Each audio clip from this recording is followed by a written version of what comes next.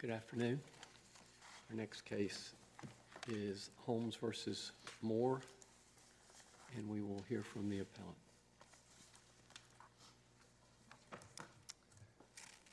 Afternoon, Your Honors. May it please the Court, Pete Patterson for the legislative defendants, and I'd like to reserve 5 minutes of my time for rebuttal. The trial court's decision in this case is unsound both legally and factually. Legally, the trial court made two separate related errors. It flipped the burden of proof, and it failed to accord the General Assembly a presumption of good faith. Factually, the record in this case does not support a finding of racially discriminatory intent under any potentially applicable standard of review. On the legal errors with respect to flipping the burden of proof, this was clear in the trial court's opinion. In paragraph 230, for example, the trial court said that this is not like a typical case when the legislature does not have a burden of proving a lack of disparate impact because it had just been found to have discriminated in HB 589, clearly flipping the burden of proof. Also, in the heading between paragraphs 109 and 110 of the trial court's decision, the trial court said that SB 824 did not evince an intent to cure racial disparities found in HB 589, which is precisely the language that the U.S. Supreme Court in Abbott v. Perez found to flip the burden of proof. There, the trial court had faulted the Texas legislature for failing to cure any taint in connection with a prior law that had been found racially discriminatory, and the Supreme Court said that erroneously flipped the burden of proof. So, in addition to clearly flipping the burden of proof, the trial court did not afford the legislature a presumption of good faith. And that's particularly important in this case because this is a case about inferences. The historical facts are for the most part not in dispute, although the trial court got a few of the facts about SB 824 incorrect, such as the trial court said it accepts federal worker IDs when it in fact does not. It accepts state and local. And it also said that the time for eligibility for the free IDs is 1 year when in fact it is 10. And those are both errors repeated by the majority opinion in this court in its initial opinion. But other than those historical facts are mostly undisputed. So this is a case about inferences. And time after time, the trial court drew bad faith inferences when good faith inferences were just as available, if not more available. And Counsel, yes. As we're talking about presumptions, and you may be intending to get to this later in your argument, but I'd like to back up for a moment and talk about the threshold question of what the presumption is in the posture that the case is in now, that is to say, on rehearing. And certainly this argument about flipping the burden of proof and failing to accord the legislature the presumption of good faith, those were arguments that were made to this court on appeal the first time, correct? They were, Your Honor, yes. And so doesn't our standard on rehearing require that that we only rehear a case and we only reverse a case if there's some legal issue that we fail to consider the first time around? No, Your Honor. Actually, the standard set out in the Rule 31, is if something has been misapprehended or overlooked. Right, so overlooked would mean that we didn't address it. Well, it's misapprehended or overlooked So then under Rule 31. So your argument is that we should rehear and change our opinion because we got it wrong the first time. Yes, and this court has done that several times before. In the Alford case, for example, in the Branch Bacon case, for example, those were both cases where there was a misapprehension and the court reheard it and it came with a different outcome. Well, and it's a similar situation as here. Let me ask you about what our court has said in the past about the presumptions that apply when we're hearing a case on rehearing. Because Weisel versus Cobb, which is cited in the briefs in this matter, a 1898 decision of this court said, the court there said, as the highest principles of public policy favor of finality of litigation, rehearings are granted by us only in exceptional cases, and then every presumption is in favor of the judgment already rendered. So you're not asking us to overrule that precedent, I take it. Well, that precedent was not under the current rule for rehearing, which is Rule 31, and the standard there is if something is misapprehended. And the cases, again, Branch Baking, Alford came much after that case. So you're saying They we held shouldn't that- follow this rule that was laid down in 1898? It did not apply to the current statute, but in any event, we believe those standards are met here. And in addition, what the cases say, if cases are decided hastily, is another basis for rehearing. And here, the initial decision clearly was decided hastily. The Court of Appeals was skipped, the oral argument was expedited, and there were at least 4 basic errors about SB 824 and the record in the opinion. I've already mentioned 2 of them with respect to the federal worker IDs and with respect to the eligibility date for the voter IDs. In addition, it said there were 5 amendments that were tabled in the Senate, proposed by Democrats, and there were 4. It also said that Mississippi's voter ID law allows people to sign an affidavit and vote, but in fact, after signing that affidavit, people in Mississippi have to go back with a photo ID or with an explanation that they have a religious objection to being photographed. And so these things in the opinion are reflective of the haste with which the decision was decided. So is it then your argument to us that because of the timing of our consideration of this case, that the presumption that the judgment already rendered is correct, that that presumption no longer applies? I'm saying that is one basis this court has repeatedly said is a basis to rehear a case. An additional basis is the basis that is in the statute, in the rule, which is if something is misapprehended or overlooked. And we've said several things that have been misapprehended. So help me understand when any case would be final. Because in every case, there are 2 sides to the argument. Yes. And the side that loses believes that we misapprehended the law and got it wrong. So where do we draw the line? When do we not allow rehearing? If one side says we got it wrong, that's sufficient to have rehearing and reverse our decision. How does that give us any finality in the law? So when a majority of this court, considering the arguments that something was misapprehended or overlooked, decides that no, we do not agree with that. That Counsel, would be when a decision would be I have a final. question for you. Is there a time limit in Rule 31 that applies not to the parties but to the court? No, not that yes, there is, Your Honor. It's 30 days after Right. the rehearing petition, yes. And I think you're positive because can you think of another rule of procedure, which tend to be focused on the parties, that puts a time constraint on the court itself? I'm not aware of one. I can't think of No. one either. And you might ask, why would the drafters of Rule 31 put that in there? And it seems that the reason is finality. So in North Carolina, under our procedure, a decision isn't final until 15 days after the mandate issues. And then, if there is a petition for rehearing, it's still not final, but there's a tight time frame in there to get this thing done.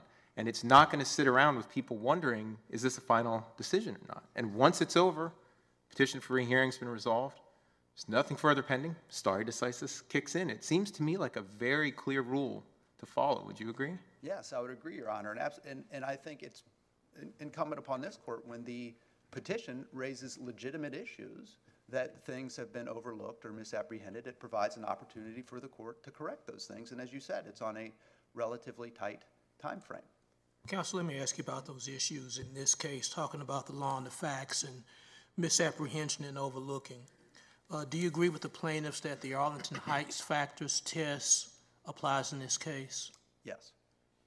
Then in order to rebut the good faith presumption to which you've alluded in favor of the legislature, if we have in this case, among other things, the earlier unconstitutional voter ID law, the earlier aspect of the legislatures who passed that law now supporting the recent law that's in front of us here, the legislative history on voter ID in this case, the law's passage in a legislative lame duck session, the discriminatory data, the expert testimony in this case on the trial level that talked about the disproportionate impact, and how many more factors might exist.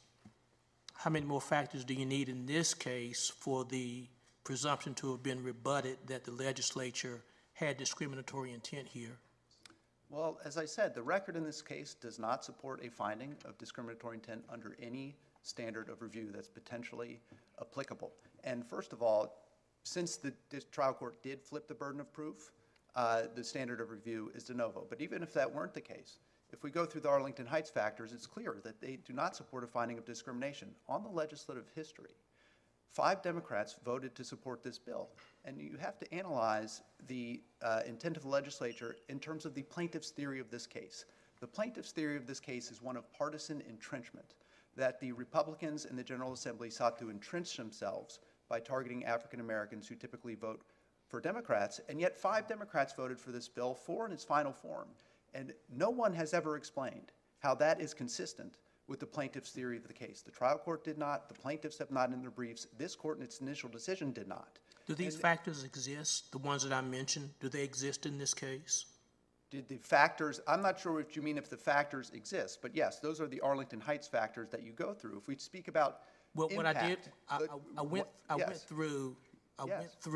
the facts as found by the trial court relative to what Arlington Heights says, which is history and circumstantial evidence.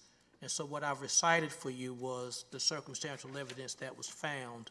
Do you agree that those facts were found and that those facts exist in this case? I agree that facts were found and that facts exist in this case, but under what this court has said in the Bureauth oil case is that the competent evidence standard is less strict than the federal clear error standard. And what the federal clear error standard says is looking at all of the evidence in the record, if you have a definite and firm conviction that the decision is incorrect, it should be reversed. Well, Arlington Heights is a weighing aspect in terms of the factors being in existence.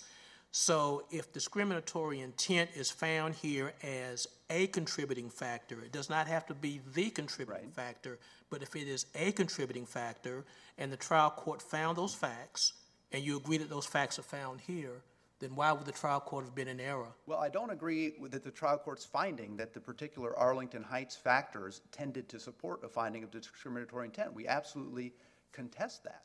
And that is because, again, the historical facts are what the historical facts are here. Who voted for this bill, what the bill says. It's all about the inferences. And Your Honor, you mentioned the ID possession rates here. And that actually strongly cuts in defendant's favor in this case. And that is because the plaintiffs have not demonstrated any array of ID that would produce a narrower racial disparity. And when you have a legislature that is operating under a constitutional requirement to enact a voter ID law, and as far as the evidence in this case shows, they enacted the voter ID law with the narrowest possible racial disparity. But that's an argument as to how to look at the evidence. But if the evidence shows that this is in existence and it's in the record, then isn't the trial court in a position to accept the evidence, construe the evidence, apply the law to the facts here, Arlington Heights, and determine, therefore, that because there is evidence, the findings of fact are supported by the evidence, and the conclusions of law are supported by the findings of fact? Not on this record, Your Honor, no, because the findings of the facts in this record do not support a finding of racial discrimination. As I said, the theory of this case is partisan entrenchment. So we have evidence that the legislature enacted the narrowest possible racial disparity in terms of a voter ID law. But then in addition to that, the legislature made sure that every voter can vote. They have not identified a single voter in North Carolina who cannot vote under SB 824. And that's so even wholly apart from the reasonable impediment provision. Even if the reasonable impediment provision were not in this case, every voter could vote because there are free IDs available at early voting locations.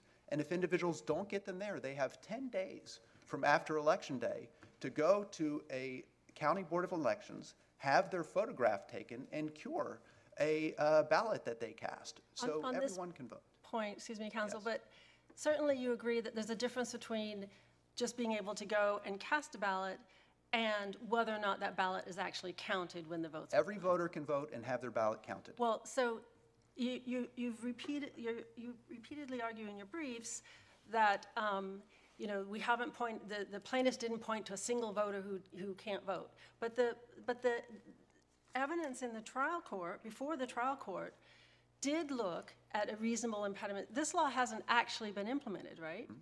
We have not had an election under this law, right? Correct. And it's certainly not your argument that Arlington Heights says you can only assess the impact of a racially discriminatory law after it's been in effect, correct? No. Okay. So, in the trial court's opinion, paragraph 116, trial court found, based on the testimony of Kim Strack, this court finds that during the March 2016 primary, when House Bill 589 was in effect, voters were disenfranchised despite the option to complete a reasonable impediment declaration and vote a provisional ballot. Specifically, 184 out of 1,048, or more than 15% of reasonable impediment provisional ballots, did not count during the March 2016 primary. This court finds that a significant amount of otherwise eligible voters who attempted to vote by way of the reasonable impediment process in the March 2016 primary had their votes rejected. Isn't that evidence? This is not inference, this is evidence that people who tried to use the reasonable impediments process did not have their votes counted. Well, there are at least two answers to that, Your Honor. First, we're speaking about the intent of the legislature, so we need to look at the design of the statute. What the Fourth Circuit said in Raymond is that if the statute is implemented in a certain way that is perhaps not in accordance with that design, that does not speak to legislative intent. So that's the first answer. The second answer is that it's critically important that this is a different law, and here the plaintiffs have not pointed to anyone who, by the terms of SB 824, will not be able to vote and have their vote counted. I mentioned the free IDs.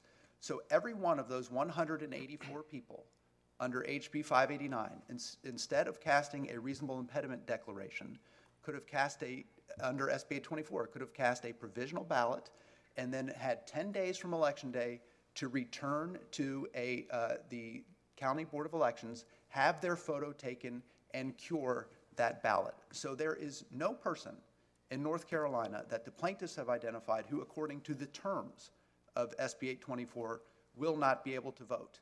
And it just does not bespeak discriminatory intent, racially discriminatory intent, to enact a voter ID law that allows everyone to vote. And the availability of the free IDs during early voting is particularly important, because what the legislature was told in HB 589, one of the things they were faulted for is they reduced the time available for early voting.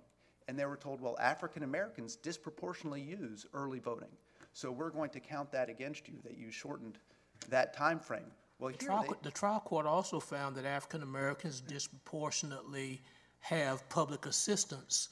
Based upon that, what should we make of anything in terms of, again, the legislative history here, that the legislature chose not to allow public assistance IDs to be allowed as those free IDs that African Americans may disproportionately have access to?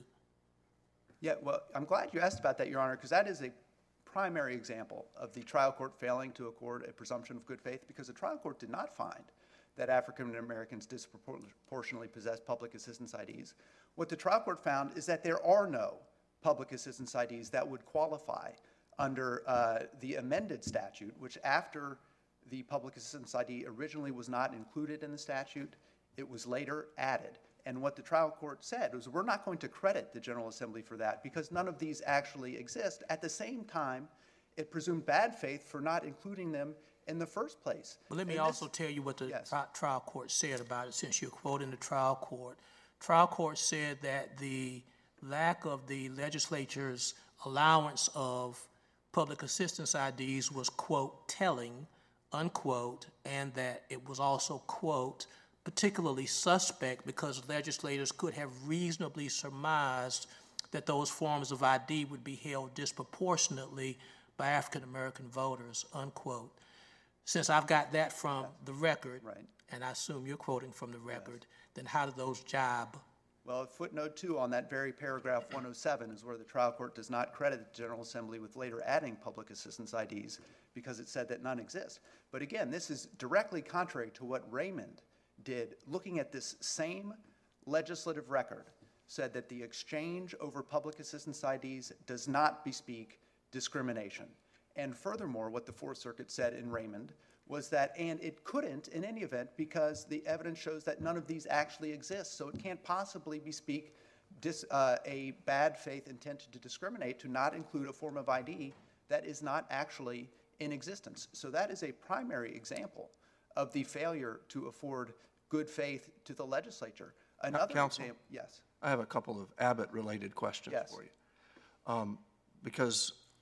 And they were sparked by the findings of fact just cited by Justice Morgan. Doesn't Abbott say that when a trial court fails to afford the presumption of good faith, that its findings of fact cannot stand? Yes.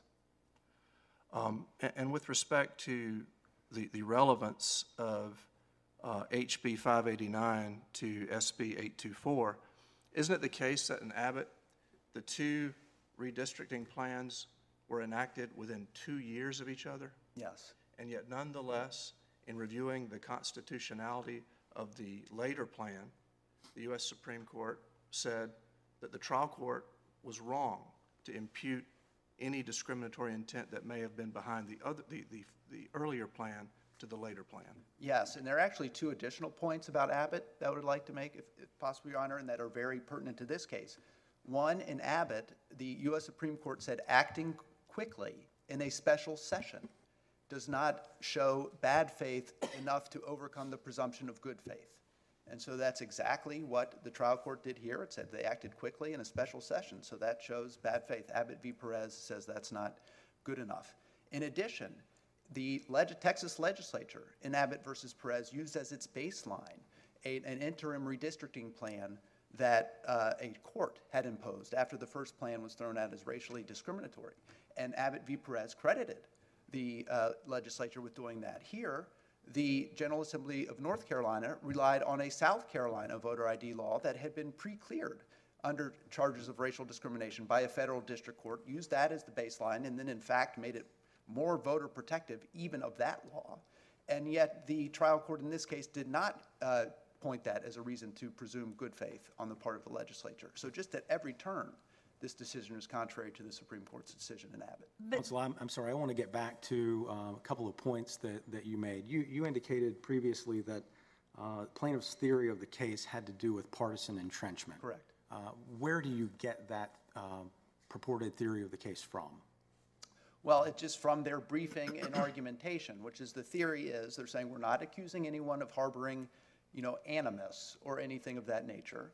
We're thinking that Republicans want to have more Republicans be elected, and they know that African Americans disproportionately vote for Democrats, so we're going to target them and make it more likely that we're going to get the vote. But the only way that that works is if individuals are actually prevented from voting. Well, but before Yes, you get there, yes. if this is a case about partisan entrenchment and Yes. not race, Yes. would we be closer to the Birdwick standard or Arlington Heights? Well, it would be Arlington Heights, Your Honor, because what they're saying is that they targeted African Americans. So this was racially discriminatory, even if the ends were partisan. So that's how you get to Arlington Heights, and courts have typically evaluated it that way. So, for example, the Fourth Circuit in the Raymond case evaluated the claims under SB 824 similarly. So I don't think anyone's disputing that the Arlington Heights factors apply, but it's important to note that the Arlington Heights factors are not of some talismanic significance. They're just an aid to get to was race. It's an evidentiary test. Yes, it's just an evidentiary test. It's not like, okay, each of these factors gets a 25% weight, and then if one points one way, it's just a way of organizing the evidence. And we are free to develop any evidentiary test that we think would be helpful in understanding Article 1, Section 19. Absolutely. So let me go back to Yes. something you said at the very beginning. This case is about inferences. Yes. Turning your attention to the U.S. Supreme Court. The U.S. Supreme Court, in looking at Arlington Heights in Hunter versus Underwood, Yes. Dealing with some Alabama legislation and the Alabama Constitution, Yes. Basically drilled down on direct evidence of discriminatory intent. Correct. What direct evidence do we have close to or anywhere near statements in drafting the Alabama Constitution that this provision was in Alabama to establish white supremacy in the state? Absolutely nothing. And in fact, the other side's witnesses, Representative Harrison, Senator McKissick, nobody would say that race even entered into this. So can you point me to a case from the U.S. Supreme Court dealing with Arlington Heights in which this Underwood standard of somewhat direct evidence being required that there's a lower standard somewhere from the U.S. Supreme Court when it deals to election-related matters dealing with race? No, there's no lower standard. But you're not contending that the only way that racial discrimination can be proved in the elections context is if there's direct evidence of discriminatory intent? I mean, by conceding that Arlington Yes. Heights applies, the whole point of Arlington Heights is that a law that's neutral on its face may nonetheless have been passed with discriminatory intent, correct? It is, and So- so it would be theoretically possible, yes, but the question was, am I aware of a case that has found that, and I'm not, in the U.S. Supreme Court. Well, but there's other courts that have applied. Yes, Yes. yes. But are we bound by those other courts? In interpreting the North Carolina Constitution, Article 1, Section 19, are we bound by federal courts' interpretation of Arlington Heights or any test that they have applied in this context? No, you're not, Your Honor. And I'm into my rebuttal time. I'm happy to answer any other questions, but if not, I'll reserve my remainder of my time. Thank you, counsel. Hear from the appellee.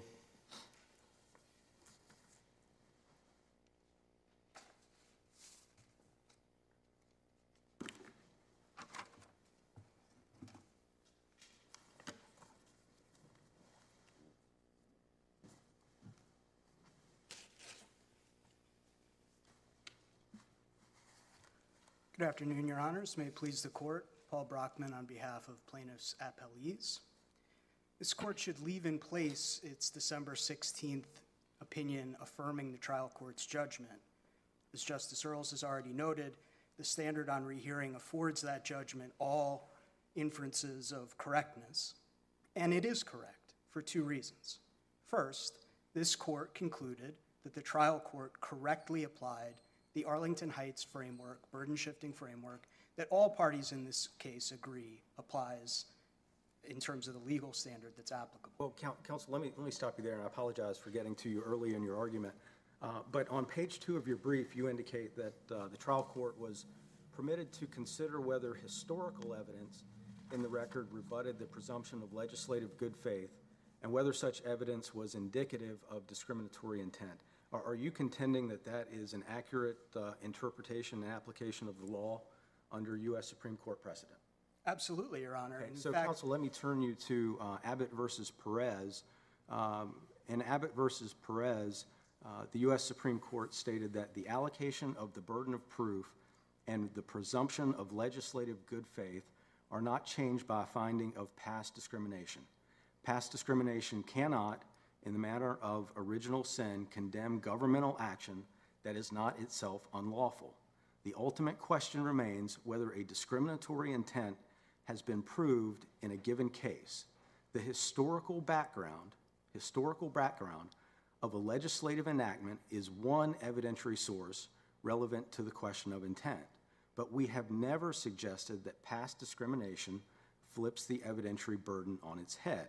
So how is the statement that you made in page 2 of your brief consistent with that law statement from Abbott?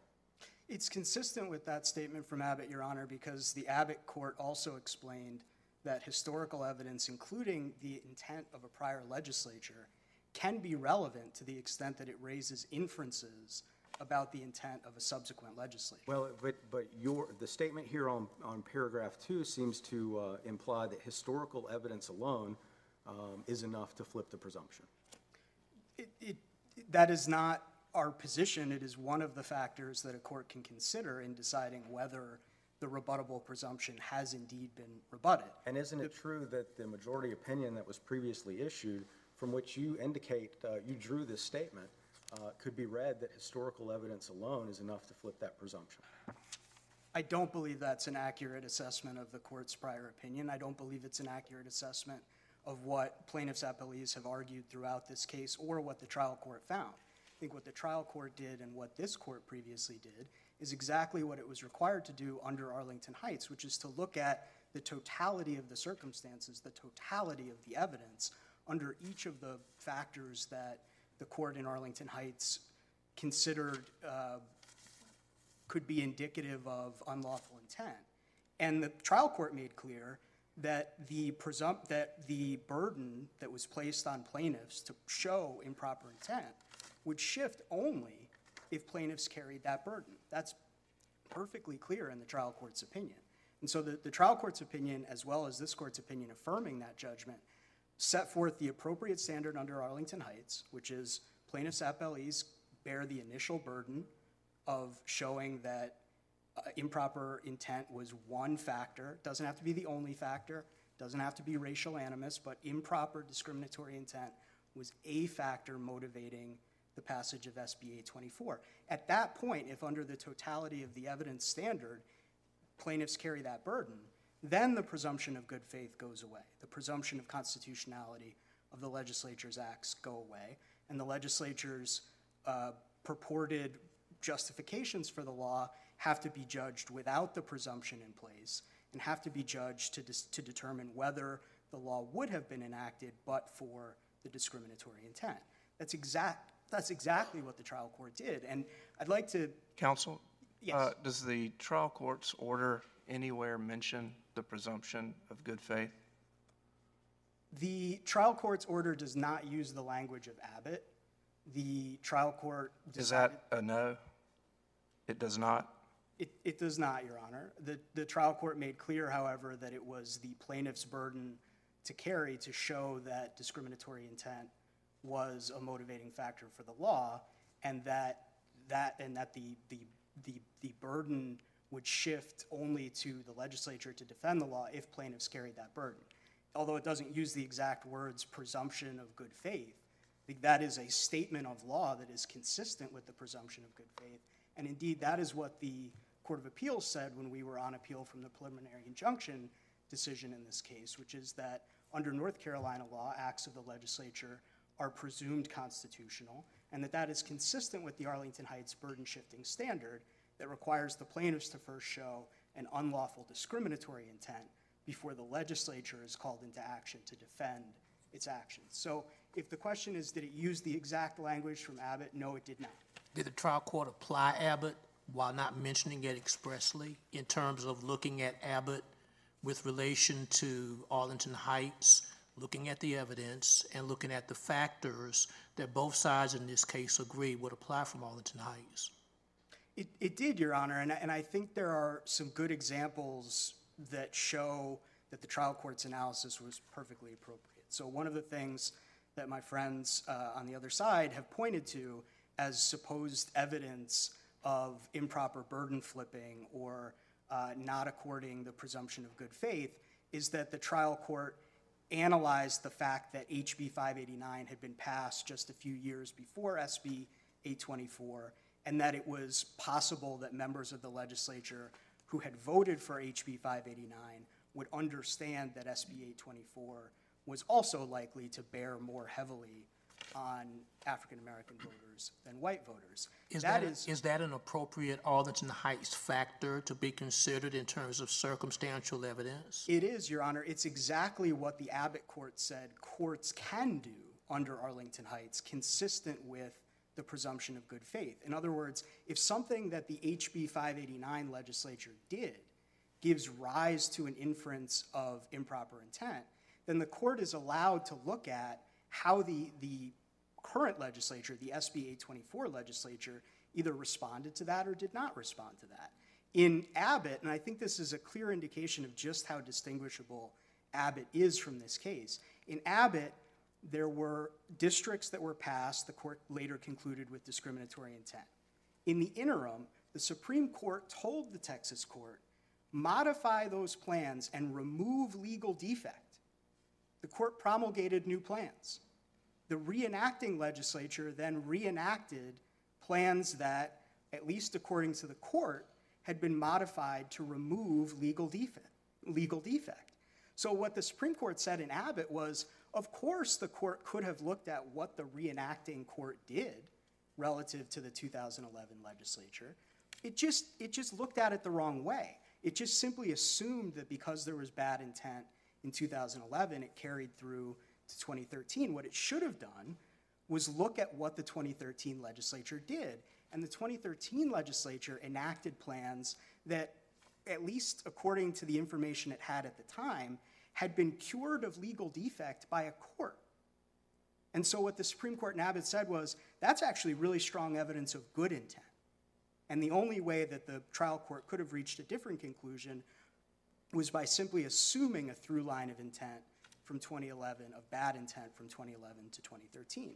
If you apply the same logic, the same analytical structure to what happened here, it shows exactly why the trial court's inferences were correct and consistent with the presumption of good faith. In HB 589, the legislature looked at race data. The legislature understood that the forms of ID that were included in HB 589 were going to create racial disparities in possession rates. It knew that. Many, many dozens of members of the HB 589 legislature were part of the legislature that voted for SB 824. There was nothing in the interim remotely like the court in Texas adopting plans that removed legal defect. Counsel, what's the relevance of the fact that you may have had some of the same legislators? I would imagine that was true in Abbott, where the original plans were enacted in 2011 and then the subsequent plans in 2013. But did the U.S. Supreme Court identify that as a relevant consideration in Abbott? I believe it did, Your Honor, in a way that supported the finding of a good intent for the subsequent legislature in Abbott, meaning that, yes, you had legislators in 2011 who may have had a bad intent, but those same legislators, to the extent they voted again in 2013, did so believing that they were enacting plans that had been blessed by a court. And to get back to my comparison to this context in this case, what happened here is different, and the reason it's different is because the key fact that the trial court picked up on was that legislators who voted for HB 589, simply by virtue of human memory, not any kind of suggestion of bad intent or improper purpose, would have known, would have understood, or at least plausibly could have been understood to know that there would be racial disparities in ID. But that's not enough, is it, under Arlington Heights? It's not enough to show that there might be some knowledge that there might be a disparate impact. There has to be a discriminatory motive. Isn't that right? Well, discriminatory impact is one of the factors under Arlington Heights that can be indicative of a finding of intent. Right, but it's not enough. It is not the sole touchstone. That is the language of Arlington Heights. So but the mere awareness that a law might affect one group differently than another, that by itself, correct me if I'm wrong, but I think under Arlington Heights case law, that's not enough to show discriminatory intent by itself. By itself, under Arlington Heights, unless the pattern of disparate impact could only be explained. Right, like a by get-woo situation unlawful or intent. something like that. So in Abbott, what the court ended up really focusing on was direct evidence, what the direct evidence was of the intent of the 2013 legislature. So what is the direct evidence of a discriminatory intent with respect to the enactment of SB 824? So, first of all, under Arlington Heights, direct evidence is not required. No, but in Abbott, the court turned to the direct evidence that had been brought to its attention about the intent of the 2013 Texas legislature. That is correct, but it remains the case under Arlington Heights that direct evidence is not required.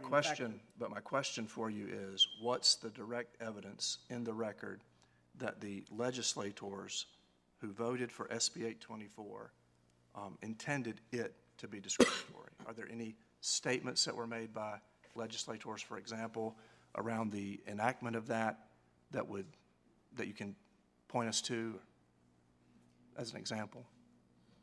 There's nothing in the trial record that suggests that there were statements made on the floor that expressed racial animus or expressed a direct intent to disenfranchise African American voters during the debate on SB 824. Plaintiffs' appellees have never presented that theory of the case. It also does nothing to undermine the correctness of the trial court's judgment or this court's ruling affirming it. And the reason is expressed in Arlington Heights. We are fortunately well past the time where we expect to find blatant statements of racially discriminatory motive in the legislative record. I hope we never get back there. I'm sorry, counsel, if I understand, you are indicating that there is no direct evidence of racial animus in Senate Bill or the legislative Bill 824? There are, what I said in response to Justice Allen's question is that there were no statements by legislators on the floor in the debate over SB 824 that expressly said that the purpose of the bill was to disenfranchise African American voters. And you would agree that Hunter versus Underwood applied Arlington Heights, and there was a showing there of direct evidence of an intent to discriminate against blacks? There was, Your Honor, but that case is, I would argue, quite distinguishable from the situation here. Well, understand, but you do agree that there was direct evidence in that case, and they did apply the Arlington Heights test. Arlington Heights does not preclude the possibility that direct evidence can factor into the analysis. What Arlington Heights says is you don't need direct evidence. You can arrive at a conclusion of discriminatory intent by looking solely at circumstantial evidence. There's nothing improper about that, precisely because we hope in 2023 that we are well past the point where legislators are going to stand up on the floor of the General Assembly and proclaim an intent to disenfranchise African American voters. And you agree that the legislation on its face is race neutral? I do, Your Honor, and that, again, is expressly what Arlington Heights is directed to, is the fact that facially neutral laws can nevertheless be found to be unlawfully intentionally discriminatory if the totality of the evidence, including in the categories articulated by the court in Arlington Heights, shows that improper intent was one of the motivating factors behind the law. That's what the trial court found based on factual findings that, as I think my friend conceded, are really largely undisputed. They dispute the inferences that were drawn from the facts. They say the facts can't stand if the good faith presumption under Abbott wasn't applied, but the good faith presumption was applied, and the trial court made a number of findings that under Arlington Heights are more than sufficient to support its ultimate factual conclusion that discriminatory intent was a motivating factor behind SB 824. The trial court... I'm sorry, counsel. So at what point would a legislature in North Carolina be permitted to pass this statute? At what point would a legislature in North Carolina be permitted to pass a voter ID law? Yes, but this particular one. The particular law that it enacted in SB 824? Yes. I don't mean to be difficult. I just want to try to understand, is your question asking whether there's some waiting period that's required, or? Well, so what you have argued is that because of the history in North Carolina, because of the previous legislation that was dealt with in McCrory, despite the ruling in Raymond on this issue, that the legislative act in question here, the 824, is somehow impermissible because of connecting those dots. At what point is there a severance of that line? I think of it like fruit of the poisonous tree. At what point is the taint removed such that this legislation, under your argument, could be passed by the legislature? Well, Your Honor, I think you have to look at, and this is why the Arlington Heights Standard discusses the totality of the evidence, I think you have to look at everything. So you mentioned connecting the dots between history and the prior decision about HB 589, but that's far from the only evidence in the record and far from the only findings that the trial court found that supported an inference of discriminatory intent. No, I understand. I'm asking you, at what point could this identical legislation be passed by a future legislature? So it sounds to me like your question is asking me to speculate about changing certain facts in the record and whether that would or would not change the outcome of this case. Consistent with Arlington Heights, I think you need to look at everything. And so if there were a subsequent attempt made to pass a future voter identification law, we would again need to look at all of the circumstantial evidence and see how that bears on whether or not there's an inference of discriminatory intent. And to give just one example that I think is very significant in this case is the procedural manner in which this law and this veto override was conducted during a lame duck session. And I'm sorry, you mentioned, I want to ask, what do you mean when you say lame duck? Meaning it was passed during a session after the general election, when the voters of this state had voted in enough Democratic lawmakers to break the Republican supermajority, to break the supermajority that would have been able to enact SB 824 in its enacted form over the governor's veto. And this isn't just some esoteric academic theory. This comes from the mouth of legislative defendant's own expert witness, who said acting during a lame duck session, as this legislature did, is, number one, consistent with the majority wanting to wield its power to the maximum extent, and number two, consistent with a theory that they did not want to pass a watered-down voter ID law. In other words, they didn't want to pass a voter ID law that would have attracted enough support from their Democratic colleagues to override Governor Cooper's veto. I think we can infer that that ID law would have at a minimum been more flexible, and so we would be dealing with a different statute, and that is part of what we would have to consider. Well, counsel, So I'm sorry, Justice Allen, let me finish this point. Under that definition, would the decision rendered by this court in December have been done by a lame duck Supreme Court? It would not have, Your Honor, for the simple reason, and I'm sure that if I'm misunderstanding the court's procedure, you will correct me, but my understanding is that the case was submitted at the conclusion of the hearing. Obviously, the court speaks through its orders, but that case was heard by the prior court before the election in October, is my recollection. The case was submitted.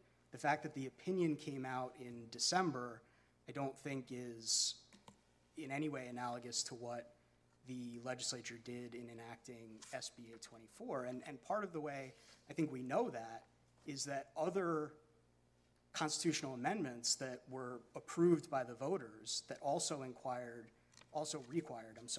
implementing legislation, including Marcy's law, that legislation was deferred to 2019 when the incoming legislature was seated.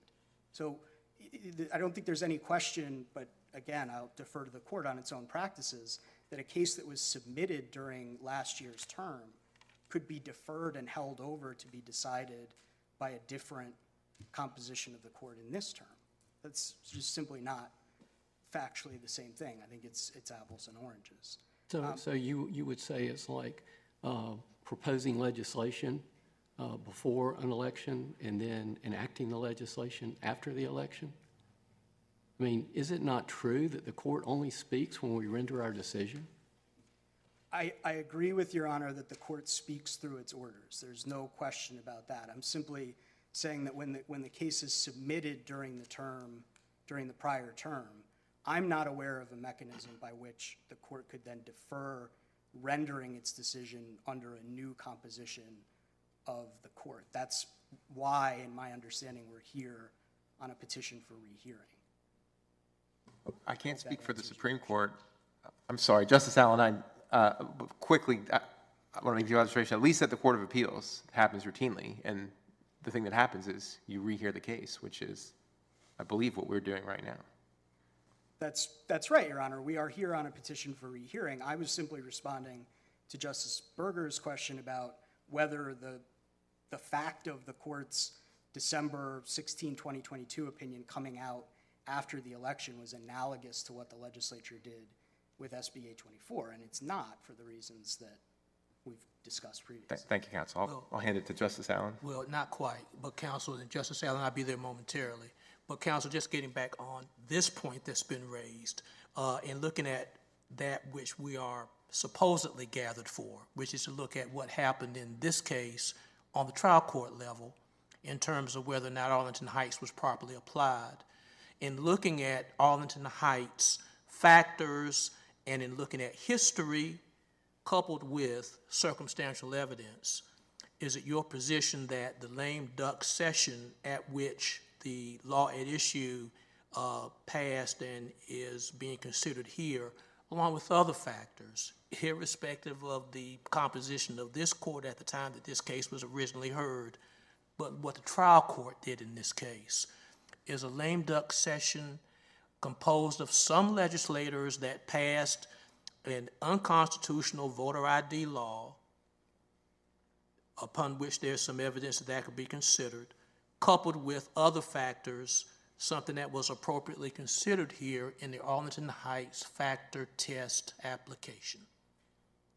That's exactly right, Your Honor. The nature of the legislative session in which SB 824 was enacted, the procedural history that break from legislative norms are all pieces of evidence that the trial court was perfectly able to consider in reaching its judgment. And the trial court found that each of those things were indicative of intent, and it didn't have to reach very far to reach those conclusions, in part for the reason I mentioned previously, which is that one of defendant's own expert witnesses said acting in this manner is consistent with this kind of entrenchment theory. Acting in this manner is consistent with not wanting to pass a watered-down version of a voter ID law. Acting in this manner is consistent with not wanting to pass a version of the law that would have attracted enough bipartisan support to override Governor Cooper's veto with Democratic voters included, or Democratic legislators included. And so the idea that the nature of the legislative session and the nature of the legislative history in which this bill was enacted could support an inference of improper intent under our theory of the case, I think is not a stretch at all, and is something that, from my perspective in the trial record, in the evidence and the testimony that the trial court heard in person and considered the credibility of and weighed against all of the other evidence, was something that came from defendants' own witnesses. And so it's really not much of a stretch at all. I see that. May I ask my question, if I can still remember it? So you mentioned that the idea that the legislature acted in what you called a lame duck session to avoid having to pass a watered-down version of the voter ID law. So I'm just curious as to what you think that would be, because the law in front of us provides IDs free of charge, and as I think has already been explained, doesn't actually prevent anyone from voting. A person with a reasonable impediment can vote without an ID.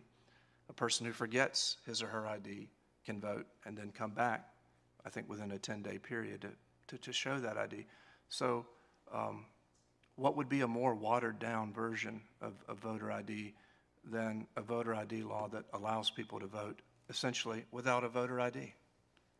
Your Honor, I think it's important to distinguish between casting a regular ballot and casting a provisional ballot that may not count. There was evidence in the trial record that voters under HB 589 who cast provisional ballots, many of those provisional ballots were not counted, and that, in fact, there was a racial disparity in the breakdown. Are we to assume that the General Assembly intended for the law to be improperly administered, or are we to assume that it intended for the law to be properly administered?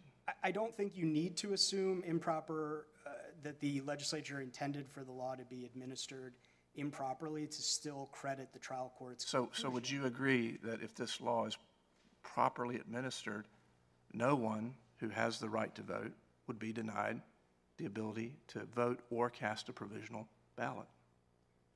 If the law is properly administered, someone who does not have an acceptable form of ID could cast a provisional ballot. That is a different question from whether... So how is it relevant to us if administrators fail to follow the law properly?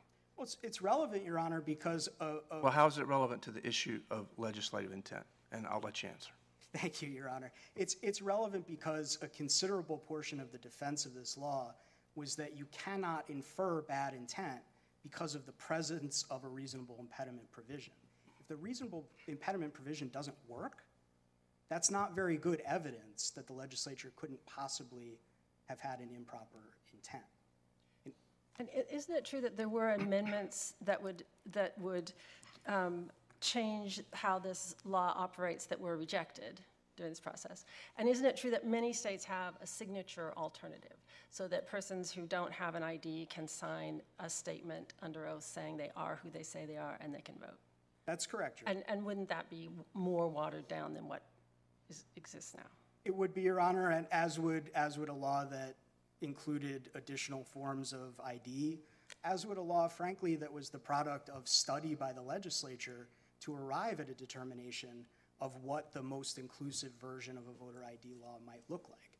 None of that happened here because the legislature had to rush SB 824 through in the lame duck session so that they could pass their preferred version of the bill before racial gerrymanders were undone, which would have further shifted power to, or were expected to further shift power to the Democrats. And all of those things were facts that the trial court seized on in reaching its ultimate conclusion that there was evidence in all of the Arlington Heights factors indicative of discriminatory intent.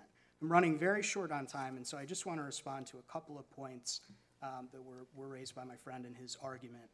The first is that under Arlington Heights, the standard is whether the law bears more heavily on one group or another, not whether the law will perfectly disenfranchise one group or another.